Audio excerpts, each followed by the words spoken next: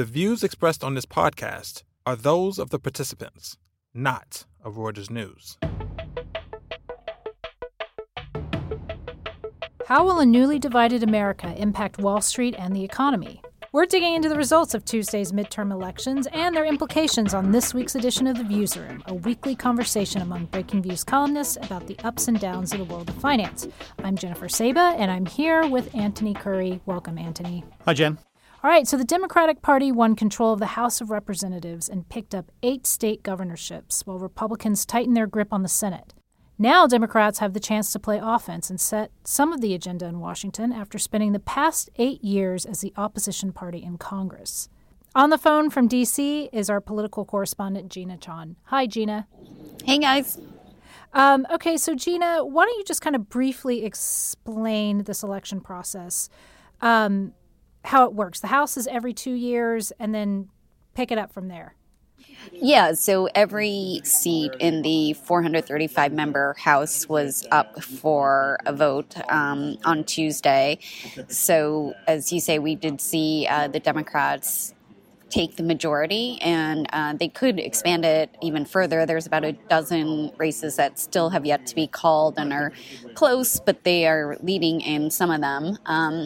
And then the Senate is every 6 years, so they're a bit more scattered in terms of how many seats they have to vote on each election cycle. So this time around, there were 35 seats, and Democrats, or I should say Republicans, expanded their majority by maybe 3 or so seats. There's also a couple races that are still too close to call in that chamber as well. So, Gina, kind of briefly explain to us the results of the election that we know so far and what this kind of means. Like, set it up in terms of the Democrats gaining control of the House. Yeah, I mean, there's sort of good news and bad news for both of the parties. The Democrats gaining control of the House again is a big win for them and will allow them to set the agenda in that chamber. That includes taking over all the committees, which have a lot of power, including subpoena power that could make life very difficult for Trump and the White House. We expect investigations into his tax returns, his business dealings, possibly ramping up the probe into Russian election meddling from the 2016 campaign. So a whole host of various things that they could do to really ratchet up the pressure on Trump and really destabilize the White House, because they will be spending all their time sort of blocking and tackling on that front. That's all fair and good, but when it comes to day-to-day governing, as it were, you've now got a split Congress for the first time under Trump.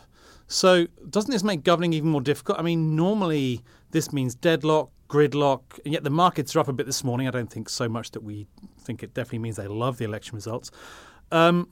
Is it really just going to be 2 years of grinding against Trump from the Democrats? I mean, that's not going to play too well if they want to pick up more of the vote in 2020, is it? Yeah, they do have to be careful and not overplaying their hand and making the president look like a victim because of all of their investigations. We have seen, though, in the past where a divided government can produce actually useful legislation. We saw that under Bill Clinton, where he managed to produce a budget surplus with the help of a divided Congress. And we've seen it in past administrations as well. We'll see what happens this time around. Nancy Pelosi, the presumed Speaker of the House for the Democrats, talked a lot about bipartisanship. Trump, in a press conference after the elections, also talked about that. But he also said he would blame the Democrats if they start all these investigations and government grounds to a halt, and that would really sort of cut off any goodwill he would have in terms of cooperation. So, Gina, one thing that I think could be on the agenda is infrastructure. And this is, something that, given that President Trump's background as a builder and our country's desperate need for more infrastructure, would be one of the main things that they should kind of push forward. I mean, what do you think the chances are of a comprehensive infrastructure package actually getting through Washington? Well, the interesting thing on the infrastructure front is that Trump's own party will probably be the ones that are more skeptical about any sort of infrastructure plan. They want something that's much less ambitious than what the president wants. He laid out a plan that has a $1 trillion price tag that's along the lines of what Democrats would also like to see in terms of spending.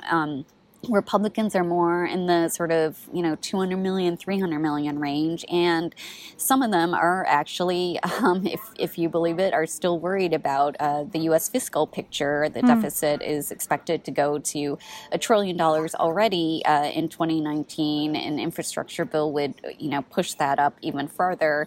So it's in this case, it's actually the Republicans that may be the ones that stop that from going forward.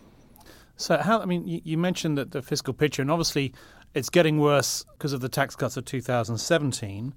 And, the whole idea of trickle-down economics means that if it does work, the trickle-down into the economy will be slow. There's no more chance of tax cuts. No, Trump was dangling some middle-class tax cuts in the run-up to the election, which, of course, now will never happen, at least not in the next Congress. So what happens with the deficit? You've now got a party that didn't want the tax cuts in control of one House. You've got the Republicans in charge of the Senate. What happens with trying to control spending or in sorting out how much the government can borrow? Will that be affected now, do you think? Yeah, I think there is potential for the deficit to go up even further. The Democrats want to see more spending on certain social programs. We have the Farm Bill also coming up, which also then deals with food stamps and other assistance programs. So there is potential for spending to be increased, which is partly why the deficit has gone up so much in addition to the tax cuts. Now, Republicans have also ramped up spending, particularly in the military. So could you see any sort of compromises on that front? It's hard to see with someone like President Trump, who likes to brag about how strong the U.S. military is. So I think both parties, in this case, even with the Republicans saying they're concerned about the deficit, are not actually going to be that serious about the fiscal picture. Great. So we're going to probably have more government spending and fewer government receipts. Excellent. Yes. Now, one of the things, obviously, that we looked at a lot during the election campaign and beforehand was the whole issue of trade wars. And that seems to have played out in a couple of interesting respects in the election. But in general, you've got, if you look at the governor races, the Democrats basically regained the Midwest, didn't they? In the governorships, at least, in Michigan, Illinois, and Wisconsin, where Scott Walker, intriguingly, we get to him in a minute, he lost. What does that tell us, if anything, about how the trade wars have impacted people's views of the Trump administration, given that the economy itself has actually been doing pretty well for the past few years? Yeah, you would have thought Republicans would have had an easier time all around because unemployment's at a record 49-year low at 3.7%. We see great jobs numbers every month, so they had a lot to run on. But Trump spent the last few weeks spending much more time on sort of cultural issues that divide the country, whether it's trying to play on voter fears about illegal immigrants and this caravan coming through Mexico, heading for the U.S. border, or things sort of related to that. And so you saw some of that play in some of these races. With the Midwestern states, they have been very worried about Trump's tariffs. In Wisconsin, it became actually pretty personal because Harley-Davidson is based there. They were targeted by both the European Union and the Chinese and others for retaliatory tariffs. Trump also called for a boycott of the company because they then said they might move some production overseas. So it became a big issue, and the Democratic gubernatorial candidate, Tony Evers, accused Governor Scott Walker of not standing up to the president when it comes to these tariffs and not standing up for Wisconsin. And in a close race, those kinds of things can tip the balance. Right.